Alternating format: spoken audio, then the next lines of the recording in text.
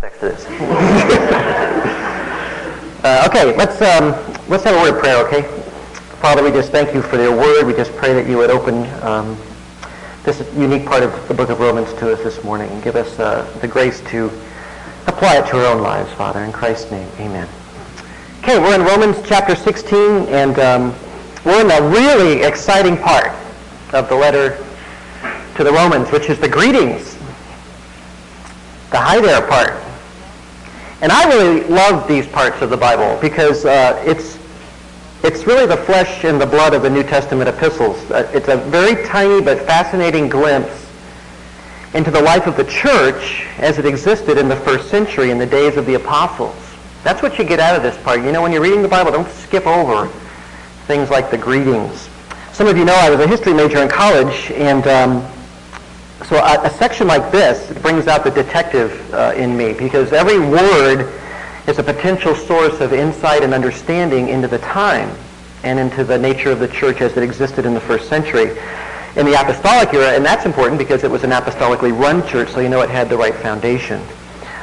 So come with me as we look for clues about the early church in the first 16 verses of Romans chapter 16. I'm just going to read the section, then we'll start breaking it apart a little bit. He says, I commend to you our sister Phoebe, who is a servant of the church which is at Cenchrea, that you receive her in the Lord in a manner worthy of the saints, that you help her in whatever matter she may have need of you, for she herself has also been a helper of many, and of myself as well. Greet Prisca and Aquila, my fellow workers in Christ Jesus, who for my life risked their own necks, to whom not only do I give thanks, but also all the churches of the Gentiles. Also greet the church that is in their house. Greet Epaenetus, my beloved, who is the first convert to Christ from Asia. Greet Mary, who has worked hard for you. Greet Andronicus and Junius, my kinsmen, and my fellow prisoners, who are outstanding among the apostles, who also were in Christ before me. Greet Ampliatus, my beloved in the Lord. Greet Urbanus, our fellow worker in Christ, and Stachys, my beloved. Greet Apelles, the approved in Christ. Greet those who are of the household of Aristobulus. Greet Herodion, my kinsman. Greet those of the household of Narcissus, who are in the Lord. Greet Tryphania and Tryphosa, workers in the Lord. Greet Persis, the beloved, who has worked hard in the Lord. Greet Rufus, a choice man in the Lord, also his mother and mine. Greet Asyncritus, Phlegon. I love that name, Phlegon. If only I had one more child to name. Phlegon Wilson. Hermes, Patrobas, Hermas, and the brethren with them. Greet Philologus and Julia, Nereus and his sister, and Olympus, and all the saints who are with them. Greet one another with a holy kiss. All the churches of Christ greet you. The first thing you notice as a detective looking at this passage is the diversity that's represented in the church here in Rome. Jew and Gentile are intermingled freely in this list. Sometimes, as in verse 6 and verse 11, the reference is to my kinsmen, which would be fellow Jews, as Paul would be speaking of. And some of the names, like Mary in verse 6, are thoroughly Jewish names. That's not a name that would have been anybody that wasn't Jewish.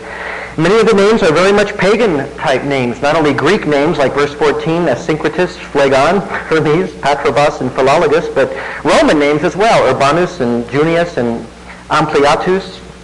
So the unity existing in Christ between these diverse cultures, Jewish, Greek, and Roman, and these different people groups was a very real thing, unity in diversity. So that's a great lesson right there. One notices right away how many women are on this list. Indeed, most intriguing of all, I think, is the first gal mentioned, Phoebe. Verse 1, he says, I commend to you our sister Phoebe, who is a servant of the church, which is at Cenchrea, that you receive her in the Lord in a manner worthy of the saints, and that you help her in whatever matter she may have need of you, for she herself also has been a helper of many, and of myself as well. Now, the greetings part actually begins in verse 3. This is not a greeting, this is a commendation, right? Phoebe's being commended, not greeted. I commend to you our sister Phoebe, who is a servant of the church at Cenchrea. That word servant is the word diakonos, which is, we get our word what? Deacon from that. So she is probably, if he's referring to an office, a deaconess at this particular church.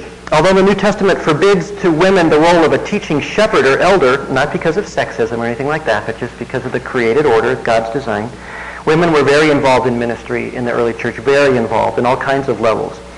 And that there were deaconesses is well attested by texts like this in the New Testament and plenty of early church history references to deaconesses. In fact, there's a famous letter from Pliny the Younger to the Emperor Trajan where he describes having tortured to death 2 deaconesses to find out what Christianity was all about. So they were martyrs as well. That was in the early 2nd century. So women were very active in the service of Christ. And now think about Phoebe. Why is Paul commending her? Well, she's the one coming from him to them, right? She is his emissary.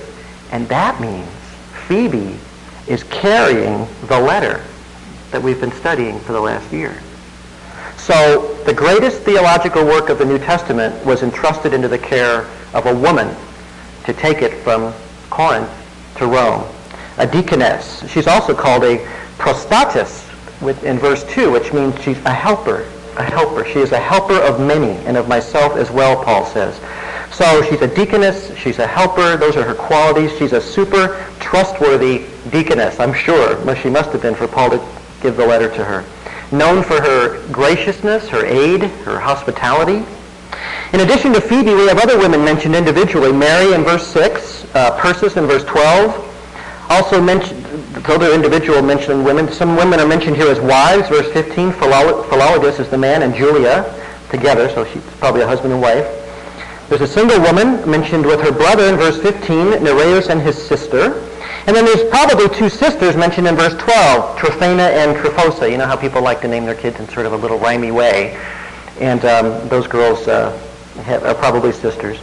But certainly one of the most remarkable women listed here is Prisca, or Priscilla, the wife of Aquila. Paul seems to call her Prisca for short. You could describe this couple as Paul's best friends in the New Testament. They were fellow Jews. Also, they shared his line of work. Paul was a tent maker. All Pharisees had to have a marketable skill. They weren't just preachers and religionists. They had to have a marketable skill. Paul was a tent maker. So were Aquila and Priscilla. So they not only had a lot in common spiritually, but they had the same trade. So they kind of gravitated to each other. And that comes real handy on the mission field. When you run low on funds, you can stop and make some tents and sell them and keep your ministry going. Aquila and Priscilla had Paul's passion for Christ and missions as well.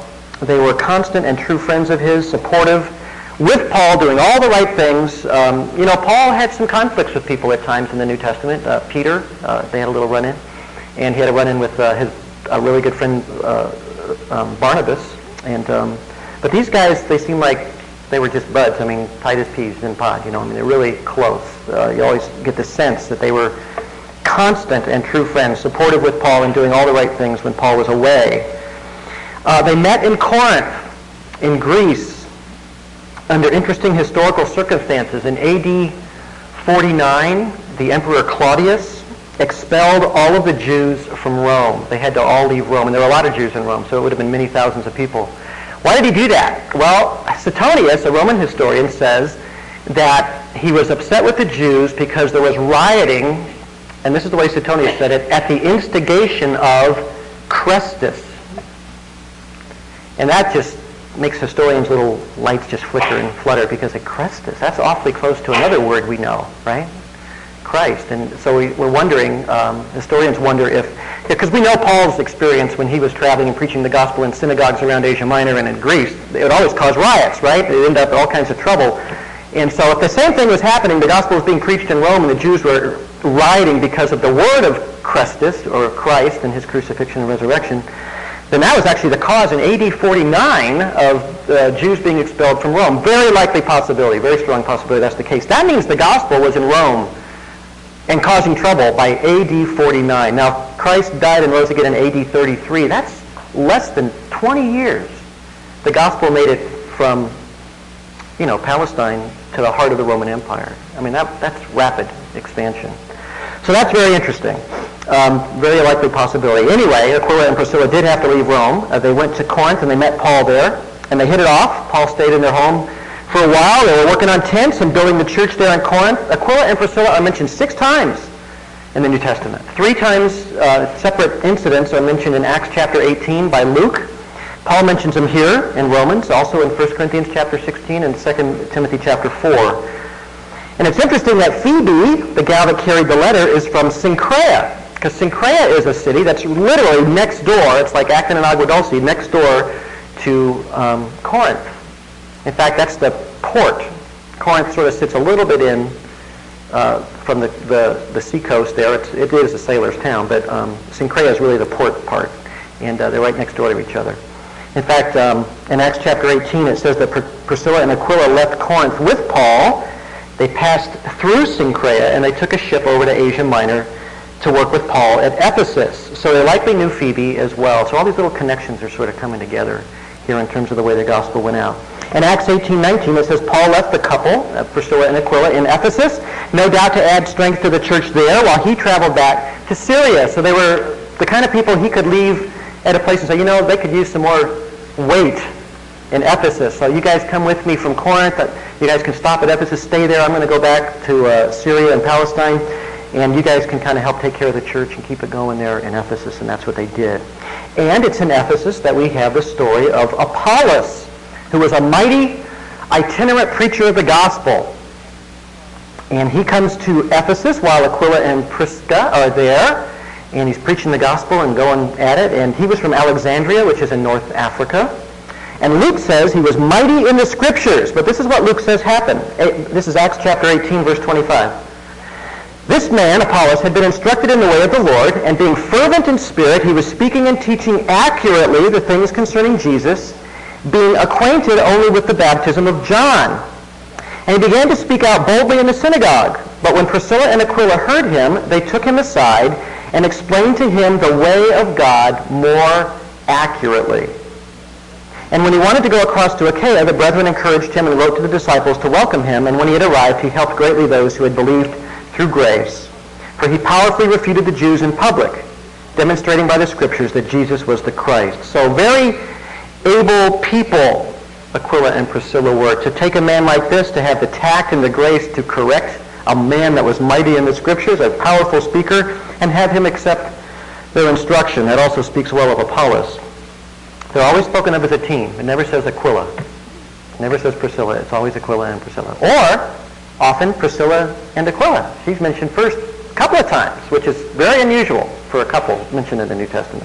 I wouldn't make too much of that, but it's interesting. It bears witness most likely to Priscilla's excellent qualities and as a godly Christian woman, and maybe even she was a little more outgoing of the two and a little more energetic or something. I don't know.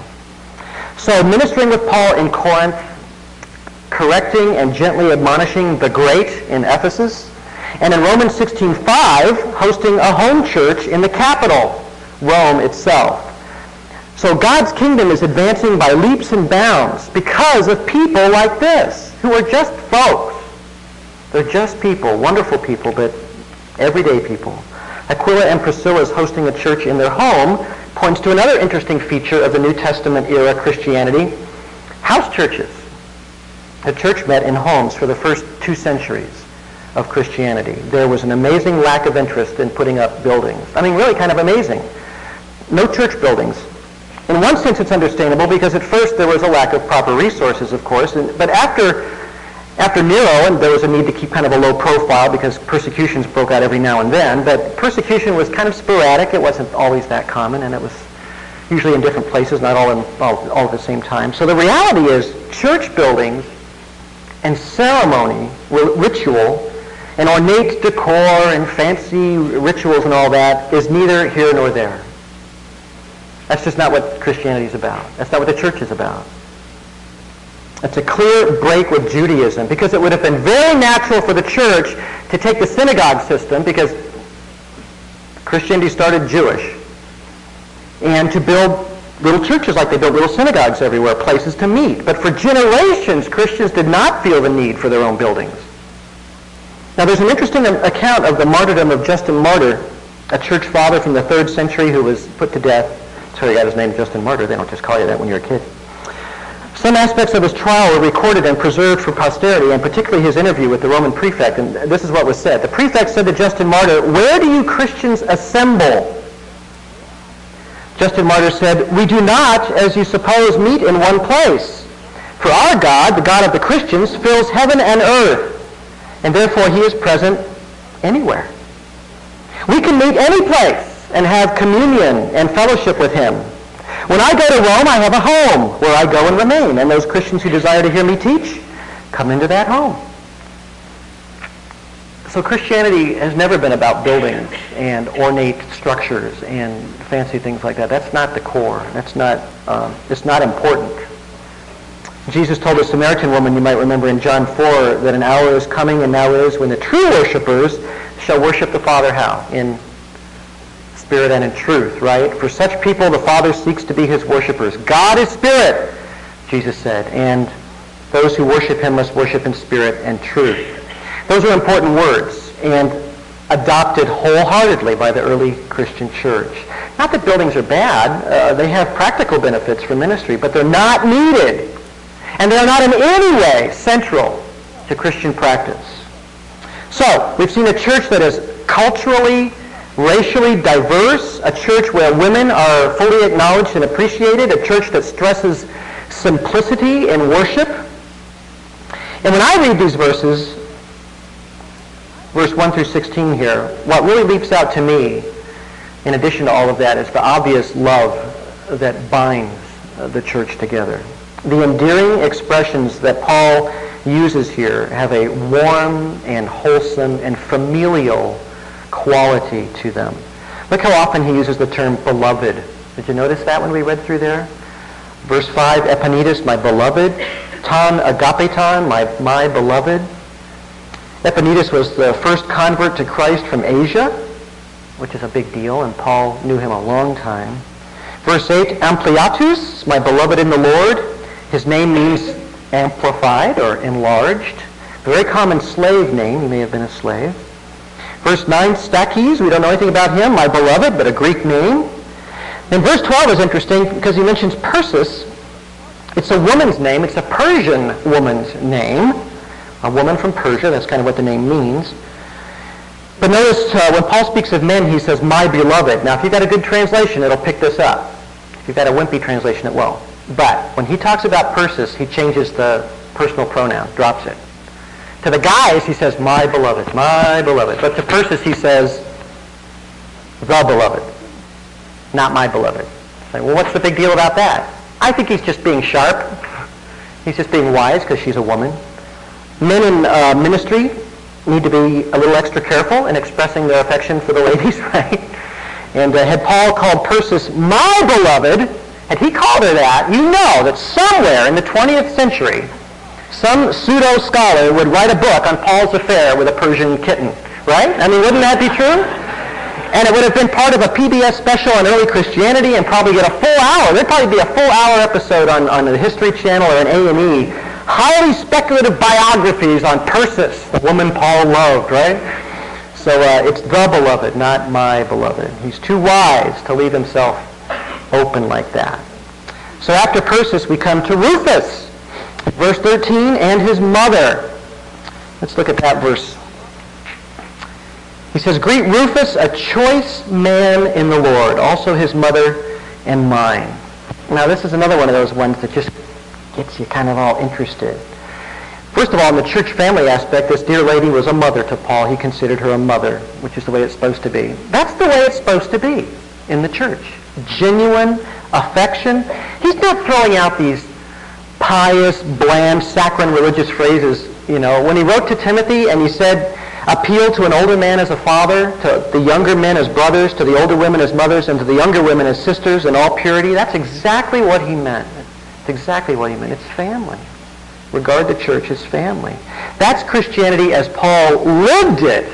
He not only teaches that to Timothy to regard him that way, but you can see it in the greetings, that that's how he felt. Greet Rufus and his mother and mine. She's a mother to me, he's saying. These people genuinely cared about each other and looked out for each other, even risked their lives for each other. 2 Timothy 3 has a description of people in the last days. And Paul said, realize this, that in the last days, difficult times will come. For men will be lovers of self, lovers of money, boastful, arrogant, revilers, disobedient to parents, ungrateful, unholy, unloving, irreconcilable, malicious gossips, without self-control, brutal, haters of good, treacherous, reckless, conceited, lovers of pleasure rather than lovers of God, holding to a form of godliness, although they have denied its power. Avoid such men as these, he says. Now, I have known professing Christians who match this description far more than they match a description of somebody that's being led by the Spirit in their life. It's frightening.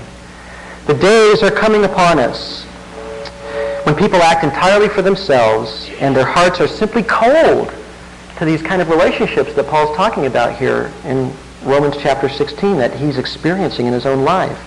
They're just cold to friendship and family, the familial bonds, even though they hold to a form of godliness, he says. Pious words, but Christ isn't present. Churchianity, no love. God spare us from such a heart, amen? Cultivate love by the Spirit of Christ for one another in your heart. Care about other people. Weep with those who weep. Remember when we talked about that in Romans? Rejoice with those who rejoice. Feel something for others and choose them over yourself. Let's see, where were we? Oh yeah, Rufus. Can't be sure. We can't be sure. But Rufus, in verse 13, an interesting character. What's he called? The eklekton, the chosen in the Lord. Why is he chosen? What's special about Rufus? Why does he call him that? Well, there's something about Rufus. It leads a lot of Bible scholars to think that calling him the eklekton might mean that he's the Rufus. You say, who's the Rufus? I can see it in some of your faces. Who's the Rufus? You don't know who the Rufus is? Well, he's one of the sons of Simon of Cyrene. Simon of Cyrene? Starting to sound familiar? No. Most scholars believe that Mark, the gospel writer, wrote his short gospel for the Roman mind. It's designed for Roman ears. There is some evidence that it was written for Rome itself, the city, the churches in the imperial capital. One of those really small, subtle reasons that the gospel should be seen as history and not legend or some kind of fabrication are the historical and even personal markers that are carefully set in them by the writers of the Gospels. Those are the subtle reasons. There's big reasons to believe they're historical, but these are the kind of cool little reasons. Look at Mark chapter 15 real quick. We'll come back to Romans in a minute.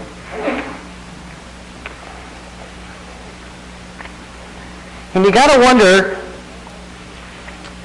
when you're telling the whole life story of Christ, and you've only got 16 chapters to do it and so many verses, part of a scroll, why you would drop in little personal details. It's because the personal details authenticate the historical reality of it all.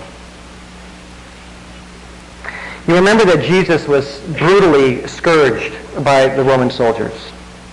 Worse than scourged, actually, because they heaped a lot of physical abuse on him beyond that of the typical Roman scourging, where they took the flagellum. That was the whip with multiple cords and lead balls and broken glass and bits of bone sewn into the thongs of the thing, so when they flailed you, they'd rip the skin off you and cut your muscles apart. Beyond that, they did the crown of thorns, they punched him, and they beat him with a reed and all of that, so they really took him beyond the usual beating. And the beating was so severe that Jesus could not carry his own cross, remember, to Calvary. So the Romans exercised their right to compel labor. That's the whole thing about going the extra mile. When Jesus said, if somebody compels you to go 1 mile, go an extra mile. Remember when he said that? The Romans had a right to compel anyone to carry a burden for them 1 mile.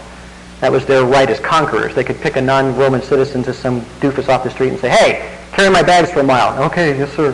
You had to do it.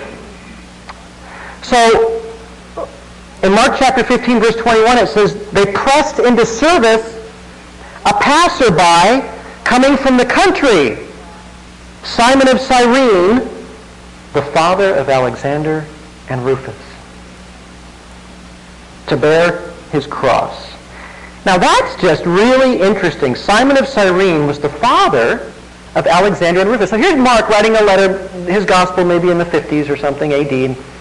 And he says, he bothers to say, by the way, Simon of Cyrene, he's the father of Alexander and Rufus. So Alexander and Rufus were known people. And this was their dad. Simon is the man who bore Jesus' cross, an eyewitness of his suffering. And it's fascinating because he was just passing by. You'd love to know the whole story, right? Because these people, his sons apparently, are in the church. And his wife in Rome many years later. And if it's the same, his son Rufus is living in Rome, and the church, obviously well-known people for Mark to make his comment. And Simon's wife, Rufus' mother, there as well. And she was like a mother to the Apostle Paul. I just find that fascinating. And he was the chosen man. Well, I think part of the chosen man is just who he was by virtue of his link to the events of Christ's death. So all these names, they're real people. They're dedicated to God's work in this world, not pastors and evangelists mostly, some of them might have been, but saints, just people serving the Lord. Phoebe, a helper of many. Prisca and Aquila, my fellow workers. Mary, who worked hard for you. Andronicus and Junius, outstanding among the apostles. Urbanus, verse 9, our fellow worker. Apelles, verse 10, approved in Christ. The sisters, Tryphena and Tryphosa, their names mean delicate and dainty. Great, delicate, and dainty. They're maybe upper-class gals. What does he say about them? Workers in the Lord. Persis worked hard in the Lord. God's work done by God's people. Now, is it fair for me to ask, if Paul was writing you a letter, and if he wrote Acton Faith Bible Church a letter and just wanted to greet everybody, and he had one short sentence to attach to your name, what do you think he'd say? I mean, is that a fair question? Something I think it's good to think about. Just take a moment maybe for a little honest reflection. What do you think he would say? He'd call me Gimpy. But remember, these Romans 16 folks are just people like us. Married and single, young and old, male and female, with exactly the same human nature and temptations that all of us face. And yet, all these wonderful comments. We should respect the people on this list, but don't plasticize them. Don't make them into some kind of plastic saints, because that's not what they are. They're just folks. They have the same sorts of problems we do, maybe more. I mean, let's face it, we live in America, and they lived in the Roman Empire, so they don't have modern medicine. They don't have a democratic government. They don't have a lot of protections legally, unless they're citizens. But they did love one another with a world-changing, spirit-led, transforming kind of love for one another. And they did work hard, not just in making tents in order to live, but in God's work, workers in the Lord. He says that very specifically. So what would your sentence be? I don't mean your sentence of condemnation. I mean your string of words. What would you say? What would your sentence be? What would you like it to be? Let's take the second one. What would you like it to be? Make that a goal and work towards that in your own life. You know, there's great power behind any effort you make to be more fruitful for the Lord, to serve Christ better, to shift priorities, to think creatively about doing things differently. And with discipline on how you can impact the world for our Lord Jesus Christ, you can make a big, big difference. How did the first century Christians change the world? You can get it just from this list of hello there's. Unity and diversity, simplicity of worship, love, and hard work. That's how Christians change the world. Now let me ask you one last question. As you look at our world, does it need a change? Does it need world-changing people out there? Yeah. So let's do it.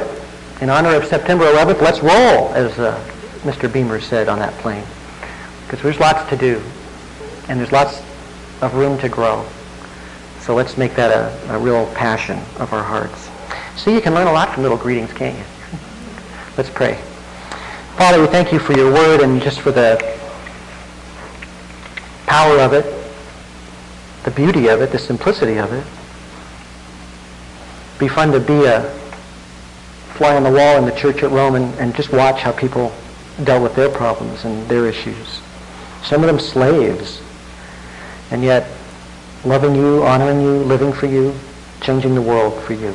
We pray that you'd give us the grace to be like that, powerful. Powerful not in ourselves, but in the strength that you provide. We thank you in Christ's name. Amen.